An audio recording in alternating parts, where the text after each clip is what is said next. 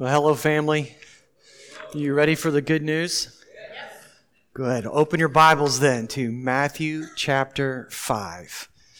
Matthew chapter 5, of course, we're continuing our series called The Jesus Way of Human Flourishing, and we've been looking at the Beatitudes to start with, which are invitations into the good life with Jesus. And the first three Beatitudes were about walking in humility. The second three were about justice. And these last three are about being people of peace. And so we're going to start reading in verse 1, but I'm going to preach and focus on verses 9 through 12. Please give your attention to the reading of God's Word.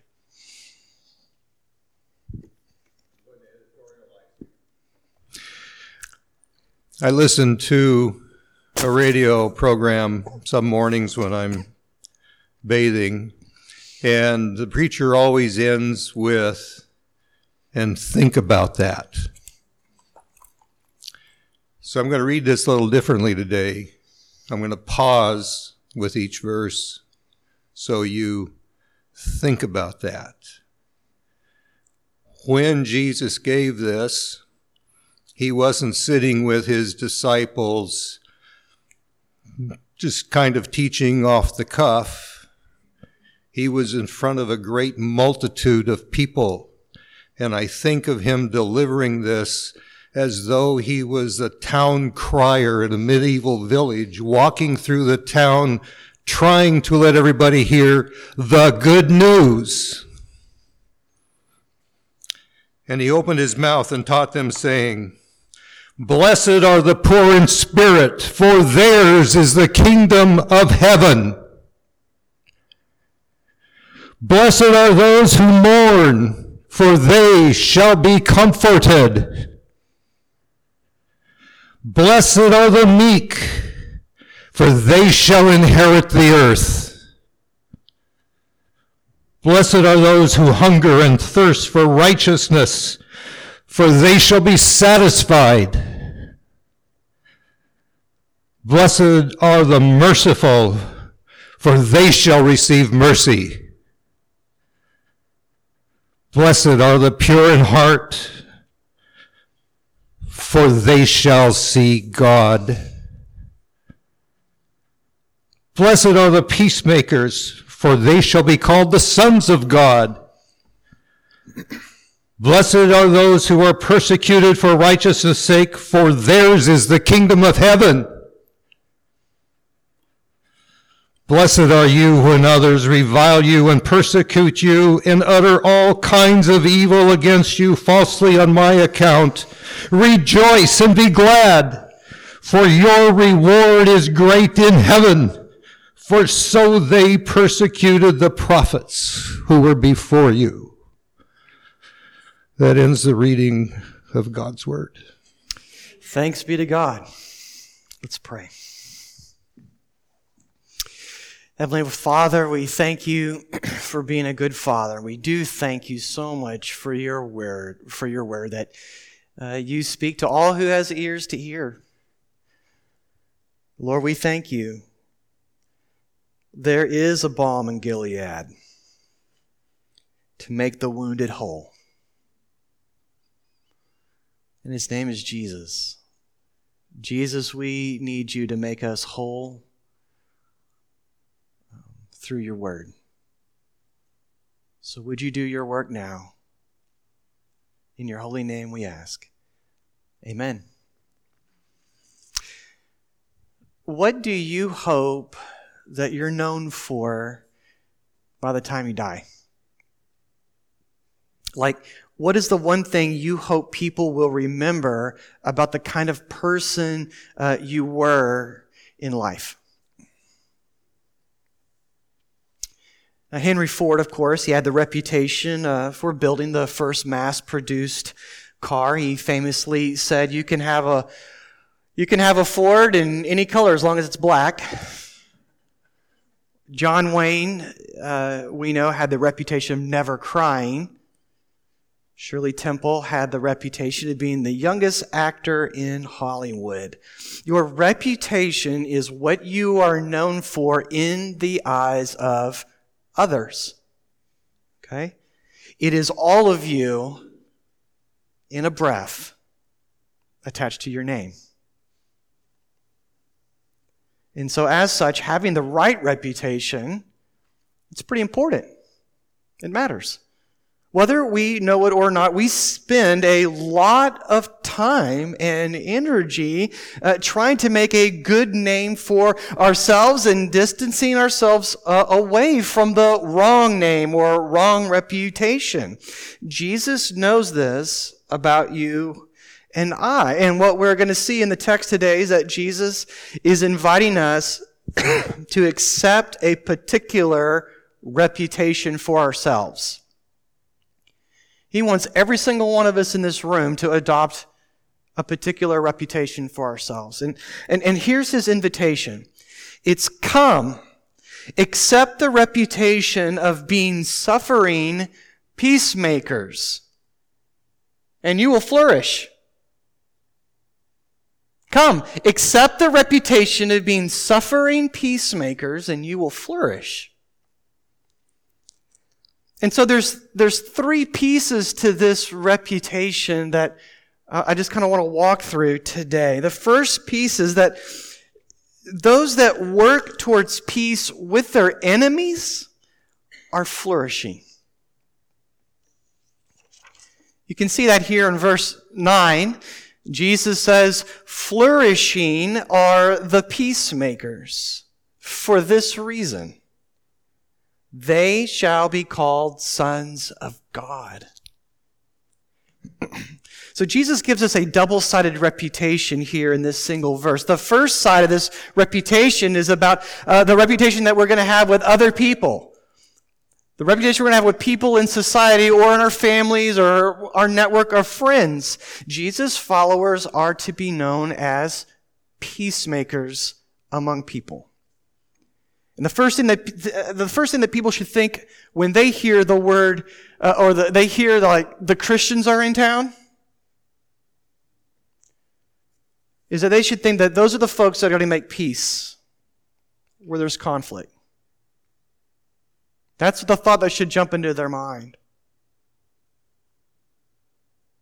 Until very recently, this virtue has been so embedded in American culture that we can barely recognize how uniquely Christian it is to live as a peacemaker. I mean, when you survey the history of human civilization, making war was normal. Normal. I mean, making war is what kept everything stable. It kept everything protected. It kept everything status quo. Right? It was peace through strength. You ever heard that phrase? Peace through strength?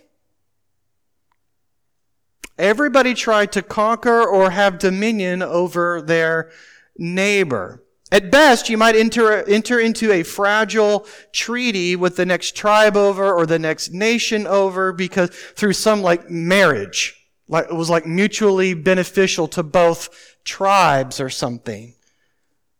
But that was more like I promise not to wipe you out if you promise not to wipe me out. Deal? That's what that was. See, the reputation that you wanted was to be the most resourced tribe, or to be the most vicious nation, or to have the most powerful god, or nuclear bomb, to bring it to the 21st century. And no one will mess with you. That's the kind of reputation that gave you the good life, the safe and secure life, kept you safe from attacks, and it garnered respect from all the other people around you. And Jesus here invites you and I to forsake that reputation. For the reputation of being known as a people who work towards peace with their enemies. Jesus is going to flesh out the specifics of this later on in Matthew, but here he simply just lays out this general principle, and then he gives his rationale or his reason behind it. Being a peacemaker means most fundamentally that we do not look for ways to burn down our enemy. That's really all it means. That's not how we're orientated toward those that offend us, abuse us, mistreat us. So when it comes to conflict, the Jesus way of living is to ask, how can there be a bridge built over this conflict between these two people or these two parties? What work needs to be done so that war doesn't break out on everybody and there's collateral damage everywhere? We look at our opponent who is fighting us or resisting us, and we ask, what happened to them? What happened to them that made them like that? How could I help restore the humanity of that someone, maybe even I, has stolen from them? How could I restore the humanity? Christians are not to have the reputation for being warmongers, threateners, instigators, or the escalators of conflict. We should have the reputation, according to Jesus, for wanting to do the long, difficult work toward bringing peace, so far as it depends on us. Jesus says peacemakers are flourishing. These people are winning at life. And then here's his reason. Because those people will be called sons of God. That's the other side of this reputation. There's a reputation that we're going to have from people, but then there's this other side. We'll have the reputation of being sons and daughters of God. What makes you and I willing to make peace with our opponents, so far as it depends on us? Because that's not always possible, right? But what makes us willing to want to try to do that work of making peace? Instead of being quick to burn them down, cut them off, cancel them. It's the gospel. It's because that is exactly what we, get this, have personally experienced God doing for us in Jesus Christ.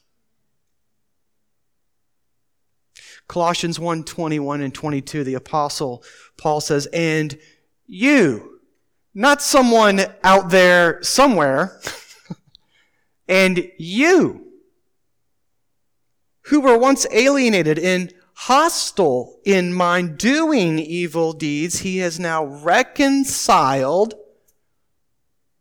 in his body of flesh by his death, in order to present you holy and blameless and above reproach before him. See, in response to our great offense of ignoring and rejecting the one who created us, God did not burn us down. God did not cut us off and shut the way to life. God did not. He chose to not make war with us. God did the long, difficult, and incredibly painful work of making peace by the blood of Christ on the cross. He forgave our offense by absorbing our offense at great personal cost to himself. And that is the pattern of making peace. There's not another way. He shows us the way.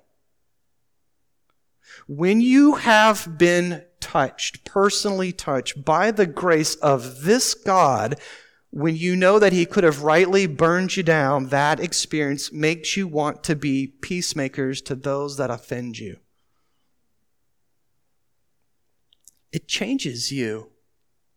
It really does. Jesus says, when this is how you generally show up in life, show up in a conflict, as peacemakers instead of escalators,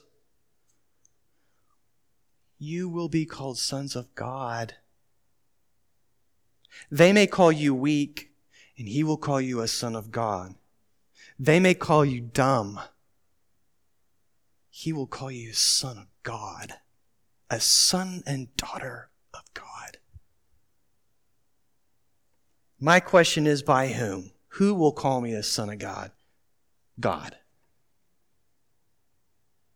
Isn't God's word over you the one that matters eternally? What reputation are you running after? See, regardless of what other people call you in this life, there's some good news right here.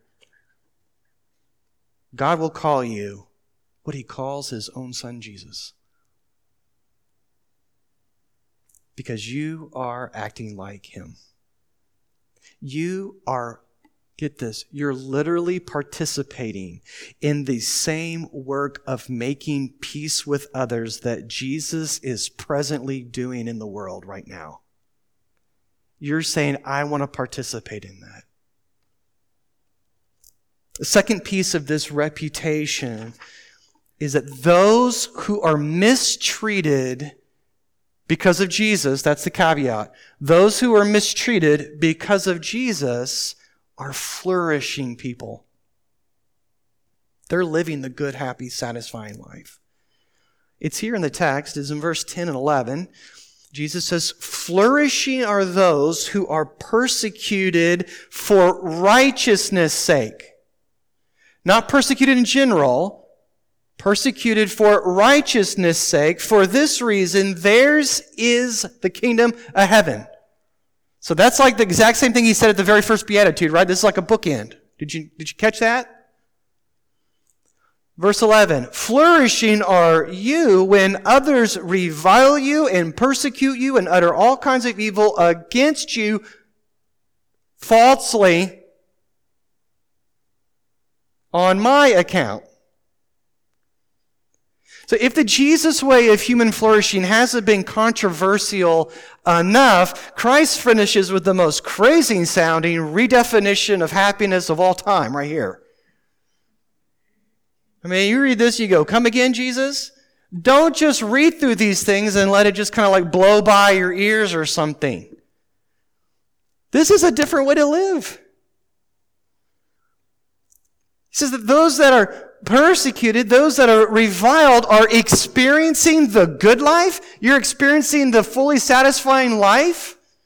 Like, what? How do you make sense of that? Two words that I want to focus on here are persecute and reviled. Persecute relates more to deeds of mistreatment by others. Revile relates more to words of misrepresentation by others. So you have deeds and words, right? Well, now, we use the word persecute or persecution pretty freely today, don't we? Do you know what that word actually means in the original Greek language? The word is dioko, and it means literally to pursue, persecute, pursue. Pursue someone, get this, to drive them out as if being hunted. So that is what persecution means. To truly be persecuted means that you have a sense that someone is constantly, intentionally coming to get you. They are hunting you down in an effort to expel you from the land. Okay? That's what the word means. Jesus says that if you are being persecuted, that's by that definition, if you're being persecuted and hunted down, if people are saying that you are a worker of evil in society for following His way, you're flourishing. You're flourishing. Now, Jesus knows that we like to claim that we're being persecuted anytime something bad happens to us, all right? Our kids say they're being persecuted by their parents all the time, right? You're persecuting me. And we're no different. And so you know what? Jesus puts multiple qualifiers in these little verses here. Did you see them? Did you catch it? He says, for righteousness' sake. Not for any old sake. For righteousness' sake. Right? And we talked weeks before how Matthew defines righteousness. Persecution that is blessed by God comes because we are living wholeheartedly for Jesus' sake, Jesus' reputation, Jesus' glory, not our glory. Not to save face for our name. Okay, that's the qualifier. If Christians are being obnoxious, divisive, if they are making threats as a group, and as a result, people want you out of their schools and out of their businesses and out of their branches of government and out of their neighborhoods, they want you out of there, then that's punishment. That's not persecution. Also, if people are saying that you're a worker of evil and it's not a false charge, it's a true charge, then you don't get a commendation from God about that. And the Apostle Peter talks very detailed about that. So we need to be careful when we use the name of the Lord, right? Jesus says so. He's defining it for us.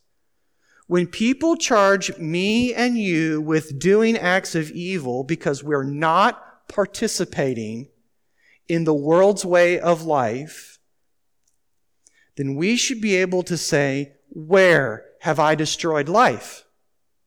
That should be our response. You show me where I have destroyed life. You show me where I've destabilized society. Show me where I have acted out of step with the Creator who creates life. Show me. And then I'll consider that charge. See, this is exactly the way of Jesus. Jesus did this when he was charged by the Pharisees for doing evil on the Sabbath, for healing on the Sabbath. Remember? Let's go there. Mark 3:4. And Jesus said to them, okay, is it lawful on the Sabbath? They're charging him with breaking the law, right? Doing wrong, doing evil. And so he says, is it lawful on the Sabbath to do good or to do harm? To save life or to kill it? But they were silent. The Pharisees claimed that he was doing evil. Why? By healing a man on the Sabbath day. Now think about how ridiculous that is. Okay? But Jesus did respond. Calmly responds. And his response was to ask, is it better to destroy life or to save life on the Sabbath? There's no way for them to look at his obvious restoration, beneficial, healing act that he did to this man's life and charge Jesus with being a worker of evil. At a different time, Jesus says, for which of my good deeds are you charging me for? Right? Remember that? Here's the point. Please listen. Please listen. Jesus was against his enemies in such a way that it was for their flourishing too. He didn't burn them down right there, did he? He's trying to change their mind. He's trying to change their mind because they're wrong. Listen, Jesus resisted even his enemies in such a way that they would benefit from his resistance. Let that scramble your categories a little bit. It's supposed to. The way matters as much as the what. The world says it's either us or them. And the Jesus way says, well, you can be a part of us. And I hope you will. That's the life he's inviting you and I into to live. Christians, we will not participate in certain things that the world participates in. That's true. We just won't. We just say, I'm not playing. And you know what? That's going to have an effect. That'll make people uncomfortable. It'll raise their suspicions about us being bad for society because we're not participating in certain things. It might even cause them to reject us. It might even cause us to lose our place in the family or lose some friends because I don't know where we stand. Are we really good or not good? But we're not really working to be disruptive, and it's not because we're actually against them. We're living a certain way because we actually love Jesus and we love our neighbor and we want good for them too. And that's not good for you. That's not good for me and my tribe. It's not good for anyone, is what we're saying. Does that make sense? So when we suffer, Jesus is saying, when we suffer for these specific reasons, Jesus says, you are experiencing the kingdom of God. You are not losing out. You are winning in life. You are flourishing. And Jesus completely redefines what it means to flourish as a human being. To truly flourish means to suffer as we await his coming kingdom, which is what he's going to teach us to pray in the next chapter, right? And so at the very end of all this, he gives his reason for his redefinition, and it's this: rejoice and be glad, because these sufferings are signs. Rejoice and be glad because these sufferings are signs. It's here in verse 12. It says, rejoice and be glad for this reason. Your reward is great in heaven, for so they persecuted the prophets who came before you. Brothers and sisters, the Jesus way of living the good life is so radically upside down to how our society envisions the good life. I mean, he actually commends things that we burn lots of energy trying to avoid. Like poverty of spirit. No, I'm middle class in spirit. I got this. Or being merciful. Or hungering and thirsting. Or grieving. I mean, we're constantly told, you and I are constantly told, and we even believe that the good life is a life without any suffering in it. The pain-free life is the goal of our life. I mean, I believe that. If I'm being honest, I burn a ton of energy saying, how can I get this pain out of my life? But see, there's different kinds of pains. And there's different kinds of suffering that we experience in life. Amen? There's different species, if I could put it that way. Some pain actually warns us that there is a problem. Some pain is kind of like the lights on your dashboard. Like, okay, pull over, check engine light, right? And we can either ignore the lights going off on our dashboard and get it fixed, or we can just keep driving along. So that pain is telling us there's a problem.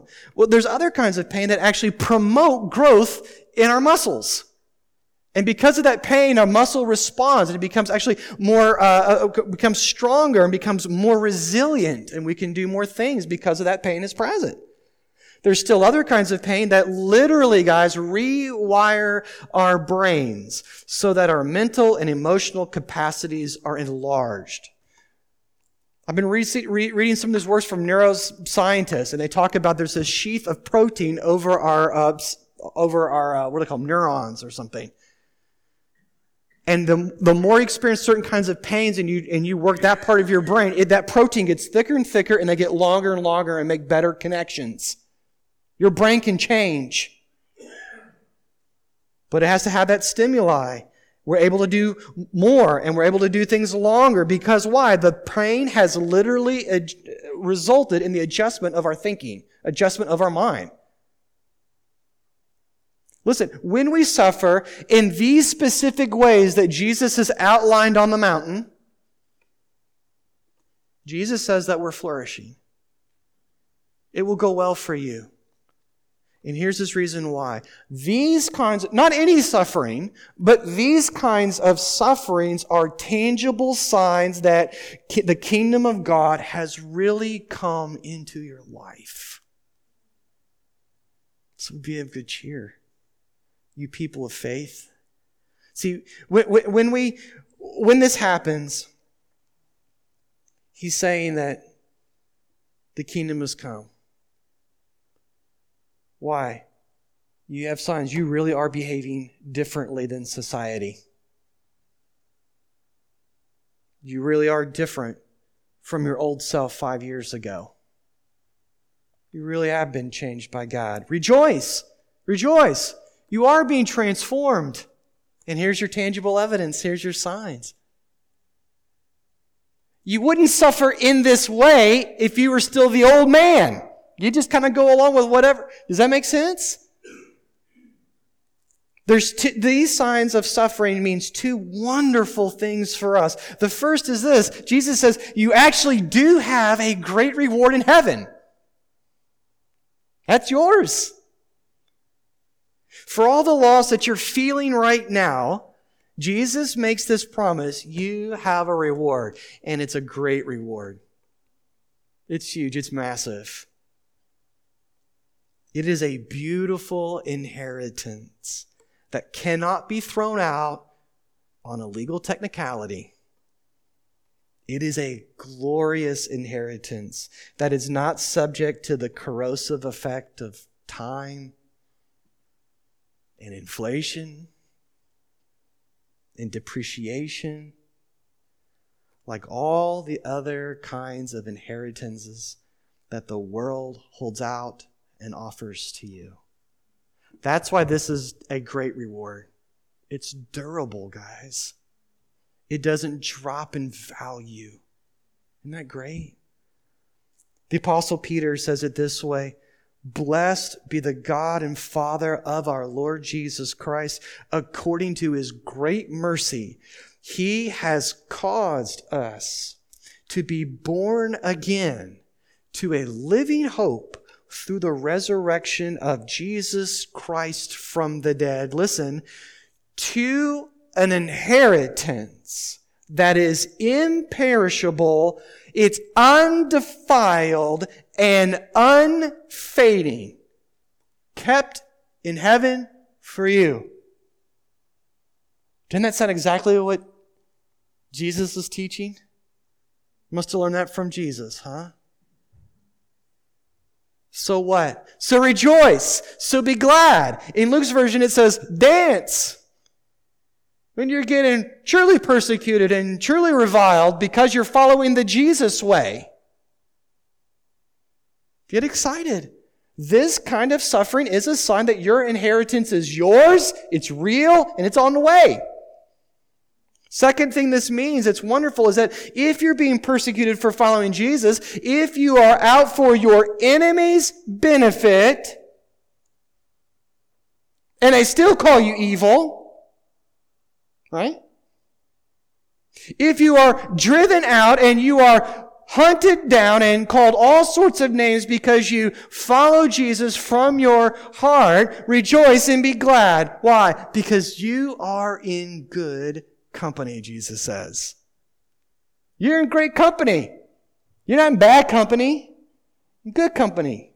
You're getting in good trouble. You're getting in good trouble. You stand in a long line of women and men that were approved by God, accepted by God, loved by God, including Jesus himself.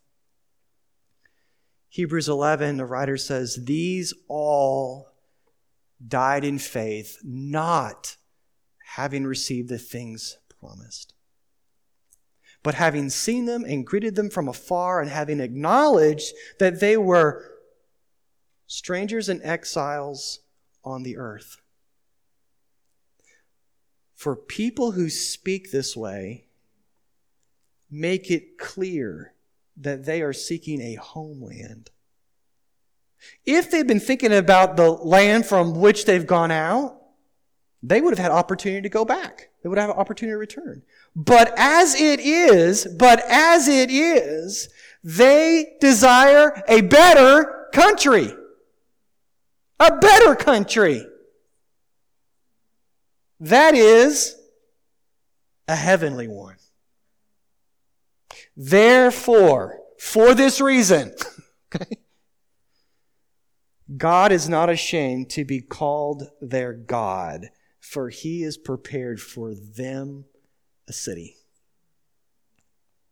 Abraham, Sarah, Moses, Deborah, Gideon, David, Samuel, Ruth, Esther, Jesus, all these women and men rejected by the world because of their faith in God. They're living his way. All because they desired a better country than the one that they were currently living in. A better homeland. A better superior inheritance. A better superior reputation than the world could bestow upon them. What an honor for you and I to be named among those women and men, huh? Here's what Jesus is telling us today. Jesus is saying, look, when you're suffering, I want you to know something. You're not suffering alone. You're not suffering alone. This is not a throwaway part of the end of this verse, guys. He's saying you're not suffering alone. You're not the first one to suffer in this way, and you're not going to be the last one. And you're not even alone while you're suffering. You're suffering with me and with my family that actively surrounds you. That cloud of witnesses. They're with you. Rejoice and be glad while you suffer in this way, the Jesus way. Why? Because you will experience my real presence. You'll experience my real presence in it. You'll experience the fraternity of faith and the sorority of faith. That's what he's saying. You will experience the acceptance of God himself in real time. Anew, each and every time. That's his promise. Jesus is saying, brothers and sisters, listen, you will not merely get through and survive this suffering. You will flourish. Fruit will come out of you. Right in the midst of this. Why? Because I will bring all my resources to bear on your situation. So rejoice and be glad. Family, let's ask Jesus to help us live as peacemakers in our homes, in our schools, in our jobs, and in our neighborhood. Amen? I love you. Jesus loves you too. Let's pray.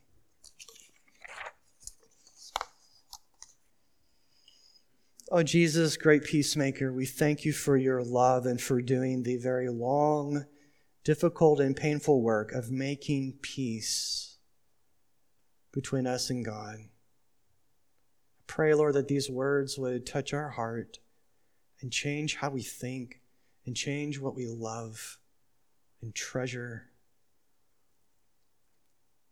Oh, Lord, I pray that you would do a good, deep work.